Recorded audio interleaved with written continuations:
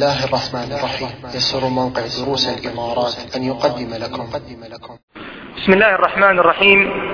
إن الحمد لله نحمده ونستعينه ونستغفره ونعوذ بالله من شرور أنفسنا وسيئات أعمالنا. من يهده الله فلا مضل له ومن يضلل فلا هادي له، وأشهد أن لا إله إلا الله وحده لا شريك له، وأشهد أن محمدا عبده ورسوله وصفيه من خلقه وخليله، بلغ الرسالة وأدى الأمانة ونصح الأمة وكشف الله تعالى به الغمة، وتركنا على مثل البيضاء ليلها كنهارها لا يزيغ عنها إلا هالك. فاللهم صل وسلم وزد وبارك على محمد بن عبد الله الرحمة المهداة والنعمة المسداة، وعلى آله وأصحابه وإخوانه ومن اهتدى بهداه. وبعد، فلا زلنا أيها الأحبة الكرام مع سيرة الحبيب المصطفى صلى الله عليه وعلى آله وسلم من خلال كتاب السيرة النبوية الصحيحة لمؤلفه إبراهيم العلي جزاه الله خيرا. وكنا قد توقفنا في آخر درس عند قوله في الصفحة 64 المبحث 12 تسليم الحجر عليه قبل النبوة. تسليم الحجر عليه قبل النبوة. ثم ذكر المؤلف حديث جابر بن سمرة رضي الله تعالى عنه وأرضاه أن النبي صلى الله عليه وسلم قال: إني لأعرف حجرا بمكة كان يسلم علي قبل أن أبعث، إني لأعرفه الآن. ذكر المؤلف رحمه الله تعالى تحت هذا العنوان حديث جابر بن سمرة رضي الله تعالى عنه وأرضاه، وفيه أن حجرا كان يسلم على رسول الله عليه الصلاة والسلام قبل أن يبعث وقبل أن يوحى إليه، ويخبر النبي عليه الصلاة والسلام يخبر أصحابه أنه يعرف هذا الحجر الآن. هذا كان آخر ما تكلمنا عنه في درسنا قبل مجلسنا هذا. وذكرنا لكم أن في هذا الحديث إشارة إلى بعض إرهاصات النبوة، بمعنى المقدمات لبعثة الرسول صلى الله عليه وعلى آله وسلم. فالإنسان لما تعرض له أمور غريبة غير طبيعية على غير العادة، يقع في قلبه أن هناك أمرا سيصيبه، أليس كذلك؟ وبالتالي تهيأ نفسه لاستقبال هذا الأمر الذي قد يقع. فإذا المؤلف ذكر حديث جابر في هذا الكتاب في هذا الموضع ليشير إلى ماذا؟ إلى بعض الإرهاصات، أو ليشير إلى جزئية إرهاصات النبوة التي كانت تقع لرسول الله عليه الصلاة والسلام قبل أن يبعث، وهي كثيرة منها ما أشار إليه المؤلف حفظه الله تعالى. ثم قال بعد ذلك المؤلف: الباب الثاني البعثة النبوية، بمعنى أننا سنتكلم في هذا الباب حول ما يتعلق ببعثة الرسول صلى الله عليه وعلى آله وسلم. وهذا يا إخوان إن دل على شيء إنما يدل على أننا في الباب الأول تكلمنا على حياة الرسول عليه الصلاة والسلام عند ولادته، وقبل ذلك لما تكلمنا على أحوال العرب وعدد من المقدمات، ثم تكلمنا عن حياة الرسول عليه الصلاة والسلام إلى أن بلغ 40 صلوات الله وسلامه عليه. وهذا من فضل الله عز وجل أن الإنسان يتعلم ويدرس ويعرف سيرة الحبيب المصطفى صلى الله عليه وعلى آله وسلم. يقول المؤلف: الفصل الأول الوحي. الفصل الأول الوحي، بمعنى أن أول ما سأتكلم عليه في الباب الثاني وفي فصله الأول إنما هو الوحي. والوحي في لغة العرب هو الإشارة السريعة الخفية. فإذا أشار الإنسان إشارة سريعة خفية إلى غيره يقال فلان أوحى إلى فلان، فلان أوحى إلى فلان. هذا معنى الوحي في لغة العرب. أما الوحي في اصطلاح العلماء لما نقول نزل الوحي على الرسول عليه الصلاة والسلام قبل أن ينزل الوحي برسول الله صلى الله عليه وسلم، فالمراد بالوحي أحد أمرين: إما أن يراد به الشيء الموحى، أن يراد به الشيء الموحى ويكون على هذا الوحي هو كلام الله المنزل على الرسول عليه الصلاة والسلام. فالذي نزل على رسول الله عليه الصلاة والسلام هذا الشيء المنزل يقال له ماذا؟ يقال له وحي. وكان يأتي النبي عليه الصلاة والسلام على صور متعددة سيأتي الإشارة إليها. إذا نقول هو كلام الله المنزل على رسوله عليه الصلاة والسلام، أو بعبارة أدق نقول ما أنزل على الرسول عليه الصلاة والسلام وعلى غيره من الأنبياء، وعلى غيره من الأنبياء، فكل ذلك من وحي الله تبارك وتعالى. هذا الاعتبار الأول في المعنى الاصطلاحي للوحي، وهو الشيء الموحى أو وهو الموحى. ويراد بالوحي كذلك طريقة إلقاء وإنزال هذا الشيء الموحى، طريقة نزول هذا الشيء الموحى، أو كما يعبر عنه في لغة العرب بالمصدر، كما يعبر عنه أوحى يوحي وحيا، أوحى يوحي وحيا، فيكون هنا بمعنى طريقة إعلام الله جل وعلا، هي طريقة أو هو طريقة إعلام الله عز وجل لأنبيائه ما يريد من هداية وإرشاد، ما يريد من هداية وإرشاد. فالطريقة التي يأتي بها الخير والإرشاد والهداية من الله عز وجل للأنبياء حتى يعلمون البشر أو حتى يعلموا البشر، هذه الطريقة في الإعلام في الإخبار تسمى ماذا؟ تسمى وحيا. تسمى ماذا؟ تسمى وحيا. هذا معنى الوحي. يقول المؤلف بعد ذلك: المبحث الأول بدء الوحي. في سن 40 أوحي إلى نبينا محمد صلى الله عليه وسلم. وهذا يا إخوان في قول عامة العلماء وعلماء الإسلام، في قول عامة علماء الإسلام أن النبي صلى الله عليه وسلم نزل عليه الوحي وعمره كم؟ وكان عمره عليه الصلاة والسلام 40 عاما. وهناك قول شاذ أنه كان عمره عليه الصلاة والسلام 43 عاما، وهذا قول شاذ خلاف الإجماع وخلاف ما عليه الأدلة. وإنما جاء الوحي إلى رسول الله صلى الله عليه وسلم وكان عمره عليه الصلاة والسلام كم؟ وكان عمره 40 عاما. وهذا هو سن الرشد والنضج وكمال العقل. ولذلك الله عز وجل أشار إلى هذا المعنى لما قال سبحانه وتعالى: وبلغ 40 سنة قال رب أوزعني أن أشكر نعمتك التي أنعمت علي. فالإنسان لما يبلغ هذه المرتبة من السن وهذه المنزلة من العمر يكون قد استقر عقله ونضج تفكيره. وهذه هي العلة ربما والحكمة التي من أجلها أنزل الله عز وجل وحيه على رسوله صلى الله عليه وسلم في هذا السن من حياته. يقول: فنزل عليه الوحي في غار حراء بالرسالة السماوية الخالدة. المؤلف بهذا السطرين أو بهذين السطرين يشير إلى أمرين: يشير إلى زمان الوحي ومكان نزول الوحي. متى نزل الوحي؟ نزل وعمر النبي عليه الصلاة والسلام 40 عاما.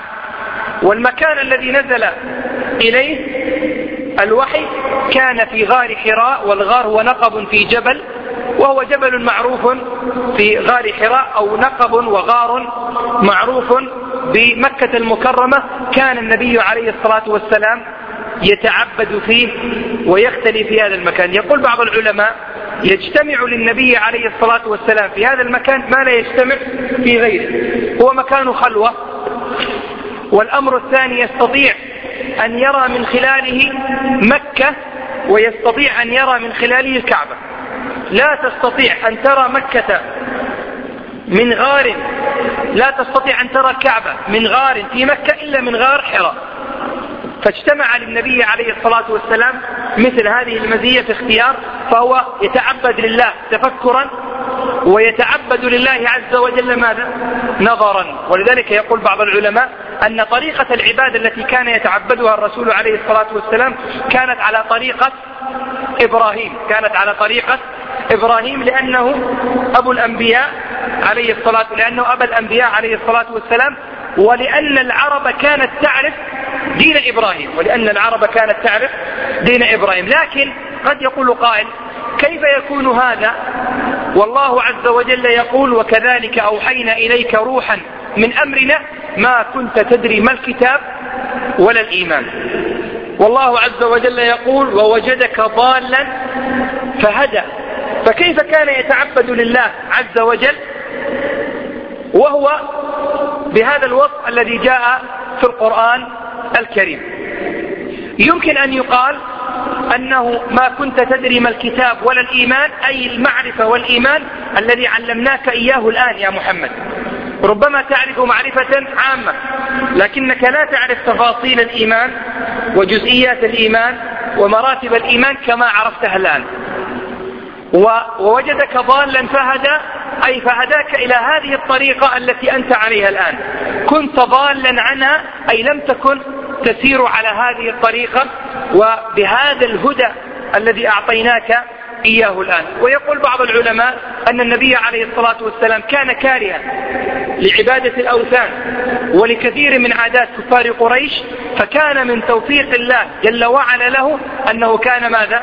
يبتعد عن مكة وعن أهلها. وكان أيضا هذا توطئة للرسول عليه الصلاة والسلام حتى يستعد لاستقبال ما سيوحي إليه ربنا تبارك وتعالى. إذن مكان الوحي غار حراء. وزمان الوحي أولا كان عمر النبي عليه الصلاة والسلام 40 عاما، وكان في يوم الاثنين، كان في يوم الاثنين بإجماع العلماء. قال: ذلك يوم ولدت فيه وأموت فيه ونبئت فيه فالنبي عليه الصلاة والسلام جاءه جبريل ونزل عليه الوحي في يوم الاثنين بإجماع أهل العلم عليهم رحمة الله تعالى. وكان هذا في رمضان، ومنه قول الله تبارك وتعالى: شهر رمضان الذي أنزل فيه القرآن. شهر رمضان الذي أنزل فيه القرآن، أي أول ما نزل القرآن إليك كان في شهر رمضان، لأن أول ما نزل: اقرأ باسم ربك الذي خلق الإنسان من علق، اقرأ وربك الأكرم الذي علم بالقلم علم الإنسان ما لم يعلم. وجاء في مسند الإمام أحمد من حديث واتل بن الأسقع أن النبي عليه الصلاة والسلام قال: أنزل الإنجيل ل13 ليلة، أو أنزلت، ما أتذكر لفظ الحديث الآن، هو حديث نوعا ما طويل، لكن وفيه: وأنزل القرآن ل23 ليلة خلت من رمضان. فبعض العلماء حمله على النزول الكلي إلى السماء الدنيا، وبعض أهل العلم يشير إلى أنه، وهو الحافظ ابن كثير، إلى أنه يمكن أن يستدل بهذا الحديث على أنه أول ما نزل على النبي عليه الصلاة والسلام إنما كان في رمضان، وهو تأكيد لما أشار إليه القرآن الكريم، يقول المؤلف: من حديث ابن عباس رضي الله عنهما قال: أنزل على النبي عليه الصلاة والسلام وهو ابن 40، يعني وله من العمر 40 عاما، وكان بمكة 13 سنة وبالمدينة 10، فمات وهو ابن 63، وهو ابن 63. وهذا يؤكد ما ذكرناه لكم قبل قليل، أن عمر النبي عليه الصلاة والسلام كم كان 40 عاما. هناك كلام للحافظ البيهقي أنه كان 43، وفي ذلك بعض الروايات لكنها لكنها ماذا؟ لا تصح إلى رسول الله صلى الله عليه وسلم. ثم قال المؤلف: من حديث ابن عباس رضي الله عنهما أن النبي صلى الله عليه وسلم قال لخديجة رضي الله تعالى عنها: إني أرى ضوءا وأسمع صوتا وإني أخشى أن يكون بي جنون، وإني أخشى أن يكون بي جنون. هذه الإرهاصات تجعل الإنسان يفكر أنا الآن مش طبيعي، هناك أمر سيقع، أو النبي بأسا أو نحو ذلك. قالت انظروا إلى المرأة الصالحة التي يوفق إليها كثير من الناس، وخديجة رضي الله تعالى عنها وأرضاها هي مثال للمرأة الصالحة ولزوجة الداعية التي تكون لها لمسات في حياة زوجها ولها لمسات في دعوته كذلك. قالت لم يكن الله ليفعل ذلك بك يا ابن عبد الله، وهو محمد بن عبد الله صلى الله عليه وسلم. ثم أتت ورقة ابن نوفل وكان من أقاربها، وسيأتي أنه رجل من العرب ومن قريش تنصر وكان يعرف العربية وقرأ الكتاب أي الإنجيل. قالت ثم أتت ورقة ابن نوفل فذكرت ذلك له فقال إن يكن صادقا، وهو عليه الصلاة والسلام الصادق المصدوق صلى الله عليه وسلم، فإن هذا ناموس، والناموس هو صاحب سر الخير، هو صاحب سر الخير. عندك سر يكون خير وسر يكون شرا، فالذي يحفظ السر ويحمل السر وهذا السر هو خير يقال له في لغة العرب ماذا؟ ناموس. فقال فإن هذا ناموس مثل ناموس موسى، فإن بعث وأنا حي فسأعززه وأنصره وأؤمن به. وهذه يا إخوان نية صالحة من هذا الرجل لما سيكون في المستقبل، ولذلك مات على الإسلام مع أنه لم يدرك الدعوة وما وقع فيها، ولم يدرك ما أنزل على النبي عليه الصلاة والسلام كاملا، لكن هذه النية الصالحة جعلته من الصحابة لأنه رأى النبي صلى الله عليه وسلم وآمن به كما سيأتي وتمنى، وهذا من تمني المستحيل. الحين واحد يقول، ولذلك ماذا يقول المتنبي؟ ألا ليت الشباب يعود يوما. هذا من تمني المستحيل، يستطيع الإنسان أن يرجع إلى الوراء؟ ما يستطيع.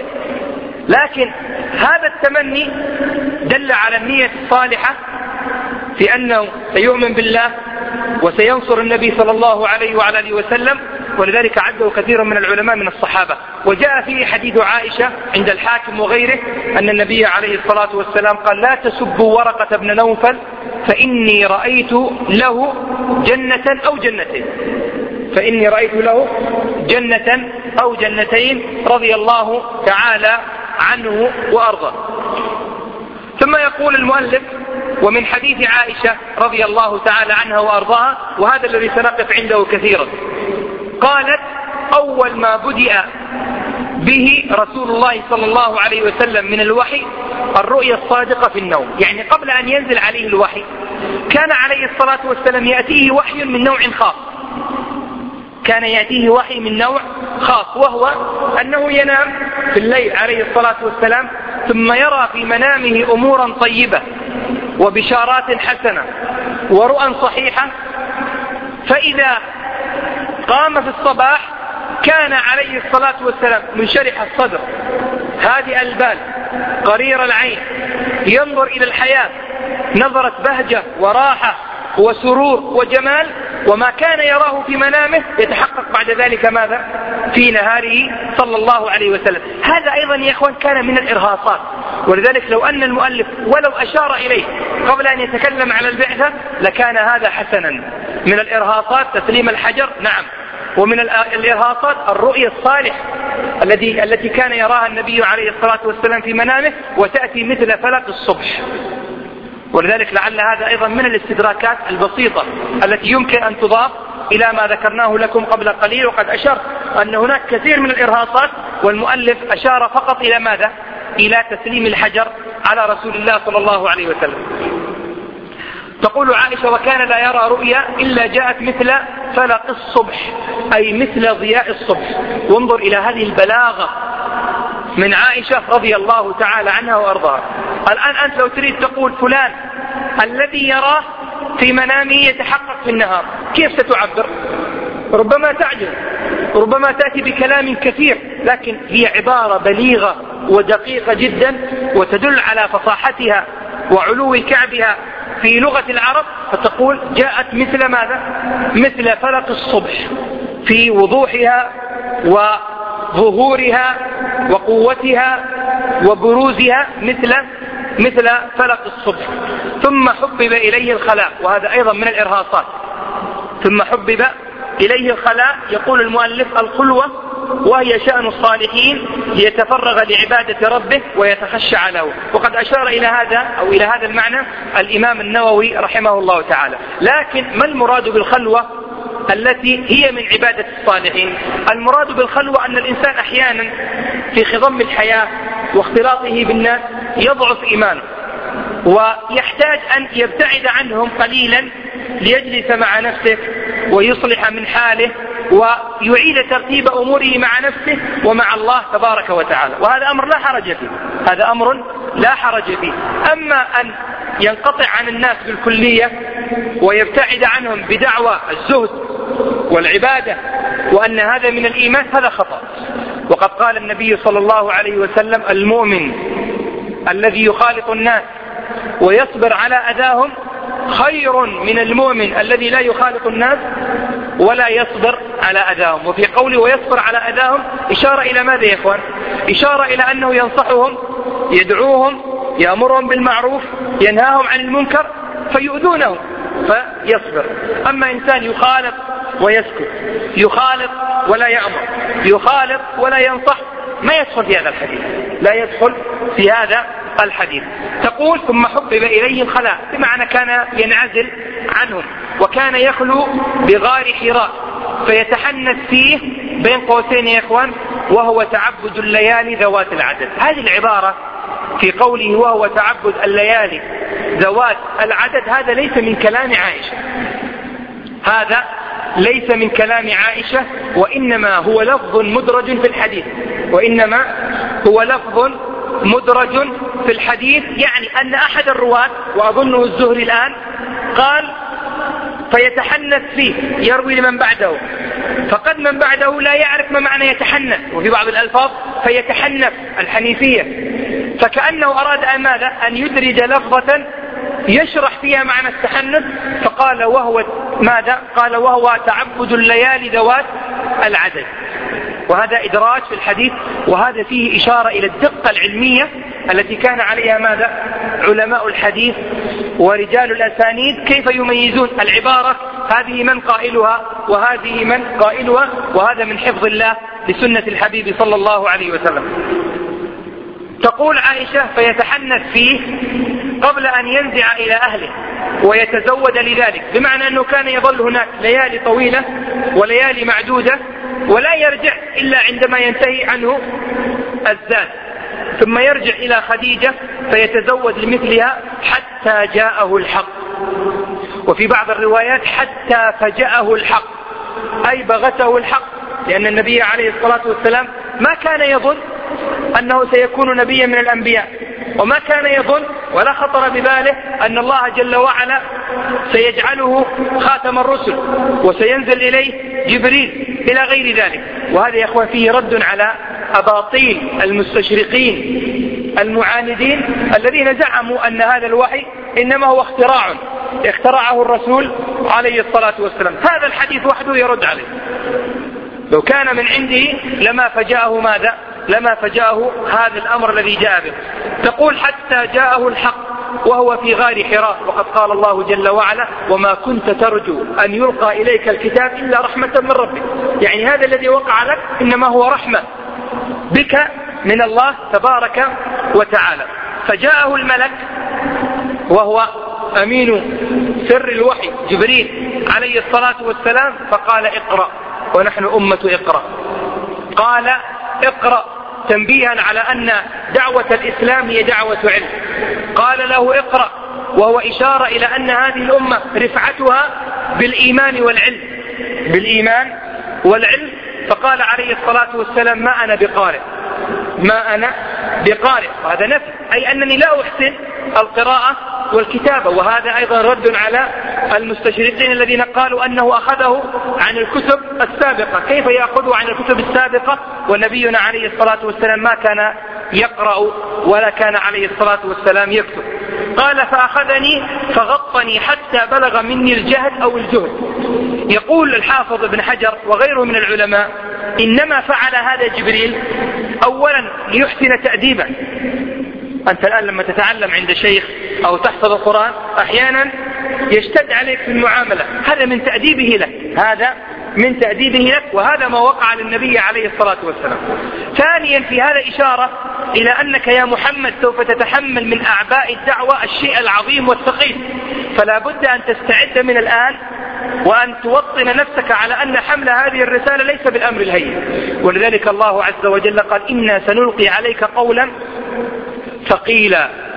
هذه الرسالة ما هي بالأمر الهين، فهذا توطئة وتهيئة للرسول عليه الصلاة والسلام لما سيلاقي في دعوته. ثم قال ثم أرسلني، قال ثم أرسلني، فقال طبعا هذا الآن انتقال من كلام عائشة إلى كلام من؟ إلى كلام الرسول صلى الله عليه وسلم. فقال اقرأ، قلت ما أنا بقارئ، فأخذني فغطني الثالثة حتى بلغ مني الجهد، ثم أرسلني فقال اقرأ، فقلت ما أنا بقارئ، فأخذني فغطني الثالثة أي ضمني وشد علي، ثم أرسلني فقال اقرأ باسم ربك الذي خلق، خلق الإنسان من علق، اقرأ وربك الأكرم الذي علم بالقلم، علم الإنسان ما لم يعلم. المؤلف هنا أشار إلى 3 آيات، أشار إلى 3 آيات، والذي أعرفه فيما أذكر الآن ولم أنتبه لهذه الجزئية أن أول ما نزل على الرسول عليه الصلاة والسلام 5 آيات، أول ما نزل 5 آيات، لكن هذا أمر يراجع، لكن هذا ماذا؟ لكن هذا أمر يراجع. وفي هذا إشارة إلى أن أول ما نزل على الرسول عليه الصلاة والسلام من القرآن هو الآيات الأول من سورة العلق، الآيات الأول من سورة العلق. قالت فرجع بها رسول الله صلى الله عليه وسلم يرجف فؤاده، يعني أصابه أمر ما هو بالهين. أنت الآن لو تصورت نفسك في جبل أو في وادي وأنت تسير وفجأة طار بجانبك طير، الطير يطير وقلبك يطير، أليس كذلك؟ من شدة الخوف والهلع. فكيف يأتي إليك جبريل كما خلقه الله، له 600 جناح، كل جناح قد سد الأفق، وله في كل جناح من الدر واليواقيت والتهاويل الأشياء الغريبة، في منظر ما تعود النبي عليه الصلاة والسلام أن يراه في اليقظة، ثم قال له اقرأ، فيقول ما أنا بقارئ. أنا أقول من قوة النبي صلى الله عليه وسلم أنه رد، ولا لو شخص آخر ربما ماذا؟ ربما يلجم لسانه ويقول أليس كذلك يا إخوان؟ ليس بالأمر الأين أن ترى مثل هذا الأمر.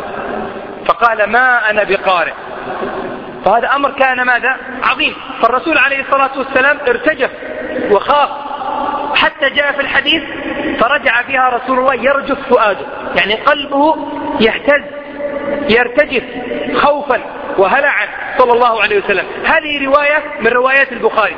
هناك رواية في البخاري ومسلم رجع عليه الصلاة والسلام ترتجف بوادره، ترتجف بوادره، والبوادر جمع بادرة، وهي اللحمة التي بين العنق والكتف، هذا العنق وهذا الكتف، هذه هي البوادر.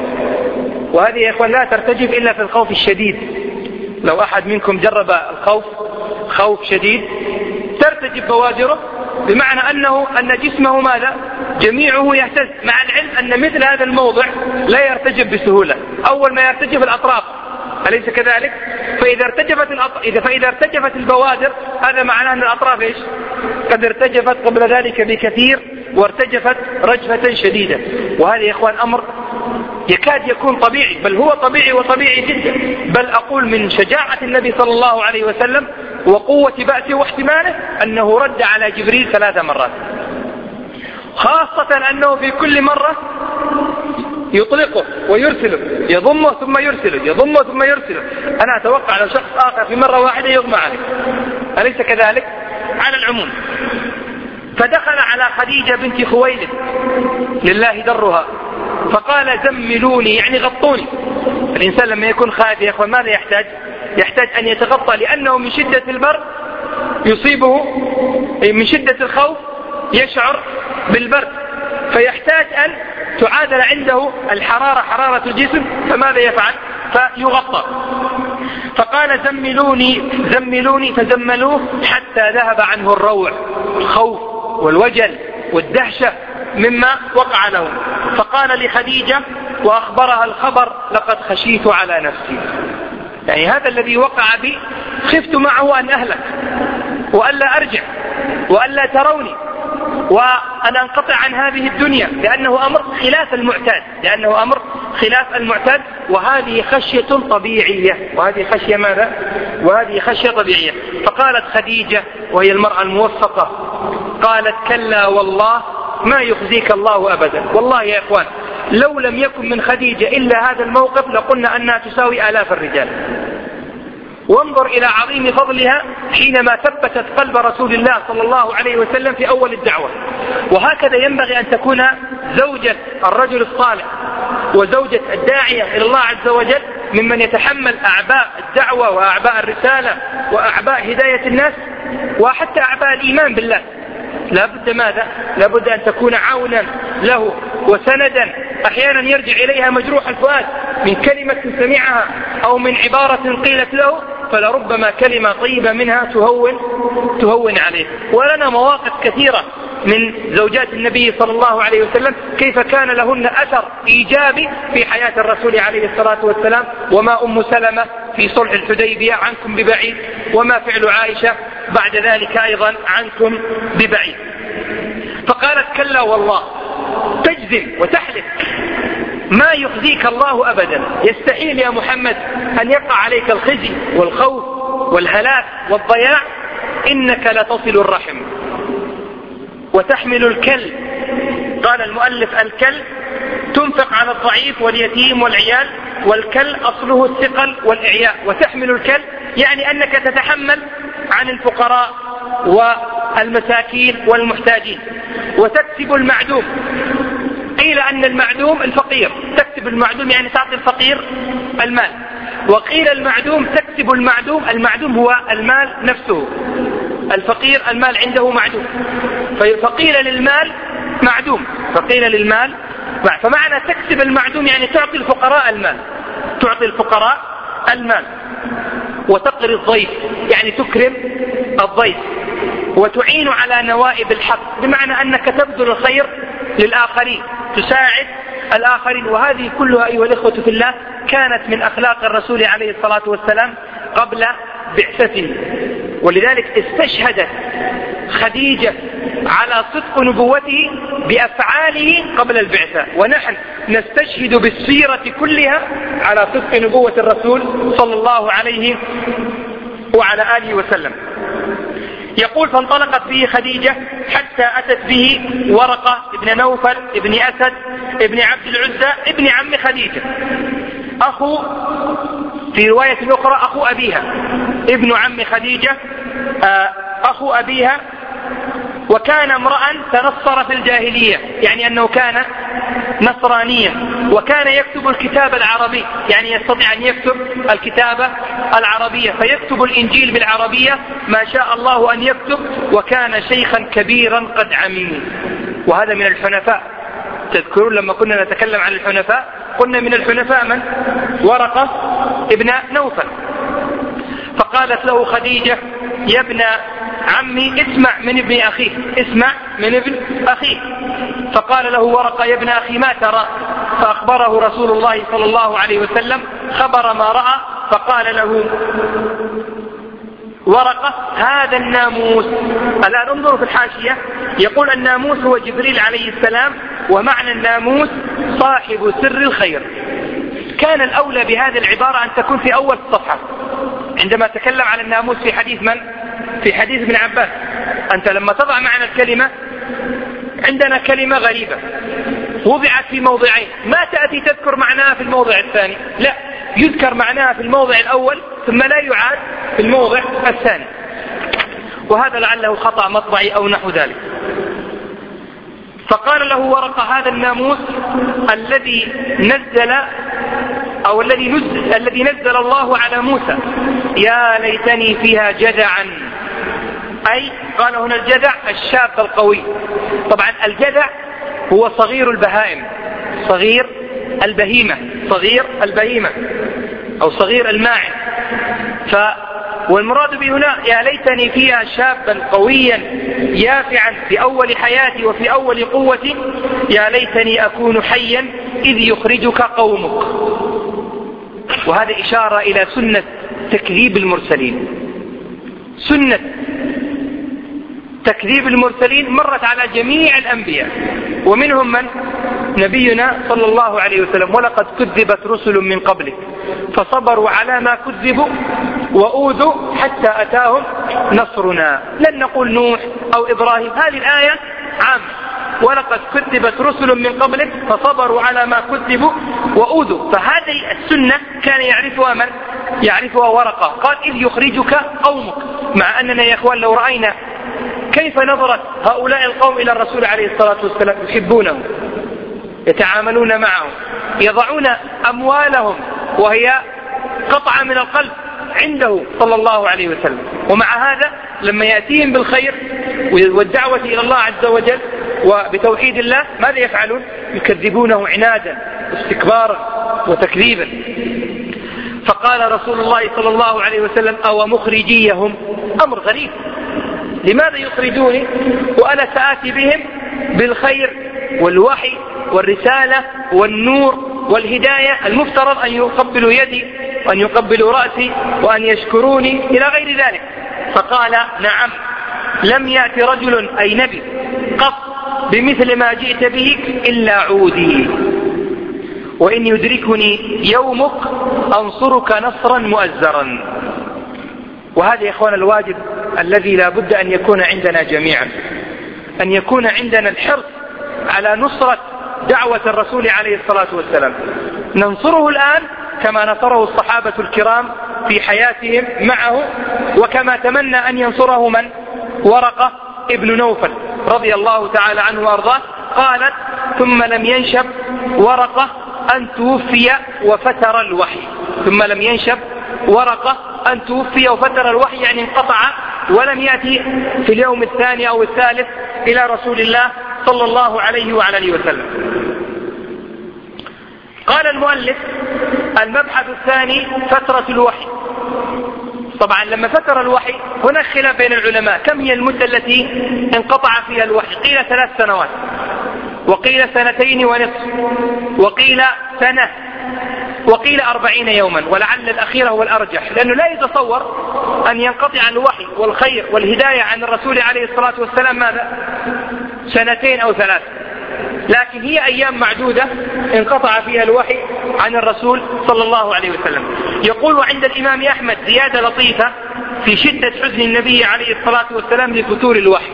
وهذا يا إخوان يدل على أن الفتور وانقطاع الوحي كان لمغزى، وهو أن يشتاق الرسول عليه الصلاة والسلام لأن يأتيه الوحي مرة أخرى.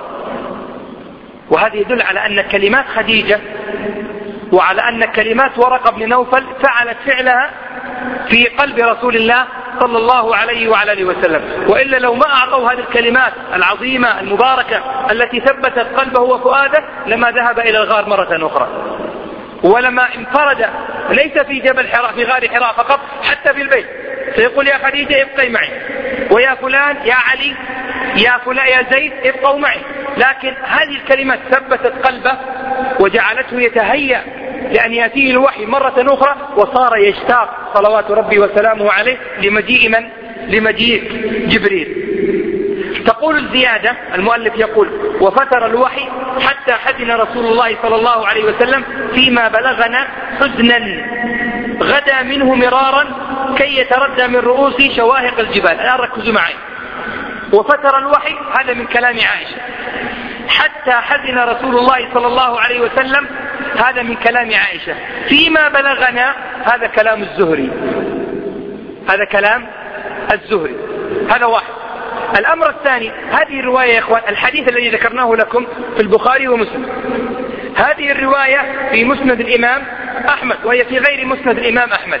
في قوله فيما بلغنا أولا ليست في الصحيحين، ولذلك من الكذب على البخاري ومن الكذب عن مسلم أن يقال هذه رواية رواها من؟ البخاري. هذا أولا. الأمر الثاني فيما بلغنا، هل هذا من كلام عائشة؟ الجواب لا، هذا من كلام الزهري، وكلام الزهري يقال له في هذه الصيغة من بلاغات الزهري، يعني أمور الآن يا أخوان أنا قد أقول بلغني أن الرسول عليه الصلاة والسلام فعل كذا وكذا، فيقال هذه بلاغات الشعب الصغير. لو تكلم الأخ محمد قال فيما بلغني عن الرسول، نقول هذه بلاغات محمد، لكن محمد هل أدرك الرسول عليه الصلاة والسلام؟ لا، فهناك انقطاع بين صاحب البلاغ وبين من يتكلم عنه. الزهري كذلك من صغار التابعين، وبينه وبين النبي عليه الصلاة والسلام ما يقارب أكثر من 80 عام، فإذا ليس هناك اتصال في هذه الرواية. إذا هذه الرواية أولا لم يروها البخاري ومسلم، ثانيا ليست من كلام عائشة، وإنما هي من بلاغات الزهري وفيها انقطاع لربما يصل إلى 3 أو 4 رجال. النقطة التي بعدها أن بلاغات الزهري كلها ضعيفة كما ذكر الحافظ ابن حجر، بلاغات الزهري كلها ضعيفة، بلاغات الزهري كلها ضعيفة. الآن بقيت نقطة رابعة سآتي إلى ذكرها. فيما بلغنا حزنا غدا منه مرارا، يعني كان يذهب كي يتردى من رؤوس شواهق الجبال، يعني كان عليه الصلاة والسلام يذهب إلى الجبال العالية يريد أن يلقي نفسه، انقطع عنه الوحي فحزن حزنا شديدا وتقطع قلبه على هذه الرواية، فأراد أن يرمي نفسه ماذا من شواهق الجبال، وهذا مما لا يليق أن ينسب إلى رسول الله صلى الله عليه وسلم، وهذا يتنافى مع العصمة النبوية. كيف يرمي نفسه من الجبال؟ والله عز وجل قد أوحى إليه بعد ذلك أن يقول ومن تردى من جبل فهو يتردى في نار جهنم خالدا مخلدا، أو كما قال صلى الله عليه وعلى وسلم. مثل هذا الكلام لا يليق أن ينسب إلى الرسول عليه الصلاة والسلام. لو جاء في كلام عائشة وبإسناد متصل لقلنا حياها الله رواية صحيحة نبحث لها عن معنى يتلائم معه، لكن أولا من الناحية الحديثية لا تصح، هي أولا شاذة، تفرد الزهري بهذا المعنى، ويونس وعقيل من رواة هذا الحديث نفسه لم يذكروا هذه الرواية. الأمر الثاني هي مرسلة ومن بلاغات الزهري. ثالثا معناها لا يليق أن ينسب إلى الرسول صلى الله عليه وسلم. ولذلك يا أخوان من الجهل بأبجديات العلم وأبجديات الحديث وأبجديات السيرة أن يقول إنسان رواه البخاري، هذا جاهل. أنا أقول ما يعرف البخاري هذا لا يعرف حتى حرف الباء، وإنما نقول هذه رواية خارج الصحيحين من الناحية الحديثية معلولة وضعيفة، ولا يصح أن تنسب إلى النبي عليه الصلاة والسلام سندا، وحتى معناها لا يليق لأنه يتنافى مع العصمة النبوية. فيقول فكلما أوفى بذروة جبل لكي يلقي نفسه تبدى له جبريل عليه السلام فقال له يا محمد إنك رسول الله حقا، فيسكن ذلك جأشه وتقر نفسه عليه الصلاة والسلام فيرجع، فإذا طالت عليه وفتر الوحي غدا لمثل ذلك. يعني يا إخوان عبارة ما تليق، كأنه يذهب عشان يأتي جبريل مرة أخرى ثم ينقطع، يقول أنا سأذهب أرمي نفسي من الجبل حتى يأتيني جبريل مرة أخرى. هذا الكلام لا يليق أن ينسب إلى رسول الله صلى الله عليه وسلم. الزهري نقول رحمه الله هو يروي ما بلغه، يعني ما نقول الزهري تعمد الكذب، لا، العالم لما يروي يبرئ ذمته لما يقول حدثني فلان أو بلغني كذا، فلا يشترط أنه يتبنى مثل هذا المعنى. يقول فإذا أوفى بذروة جبل تبدى له جبريل عليه السلام فقال له مثل ذلك. إذن يا إخوان باختصار أن هذه الرواية أولا ليست في البخاري ومسلم، ثانيا ليست من كلام عائشة، ثالثا هي من بلاغات الزهري وفيها انقطاع، ورابعا تفرد الزهري برواية خالف فيها ثقتين، ولذلك عند علماء الحديث هذه تعتبر ماذا؟ رواية شاذة، أن يخالف المقبول من هو أولى منه. والنقطة الأخيرة بارك الله فيكم أن معناها لا يليق أن ينسب إلى رسول الله صلى الله عليه وعلى آله وسلم. أرى أن في هذا القدر كفاية، وموعدنا إن شاء الله تعالى في درس قادم. وفق الله الجميع إلى ما يحب ويرضى، وصلى الله وسلم وبارك على نبينا محمد وعلى آله وأصحابه أجمعين.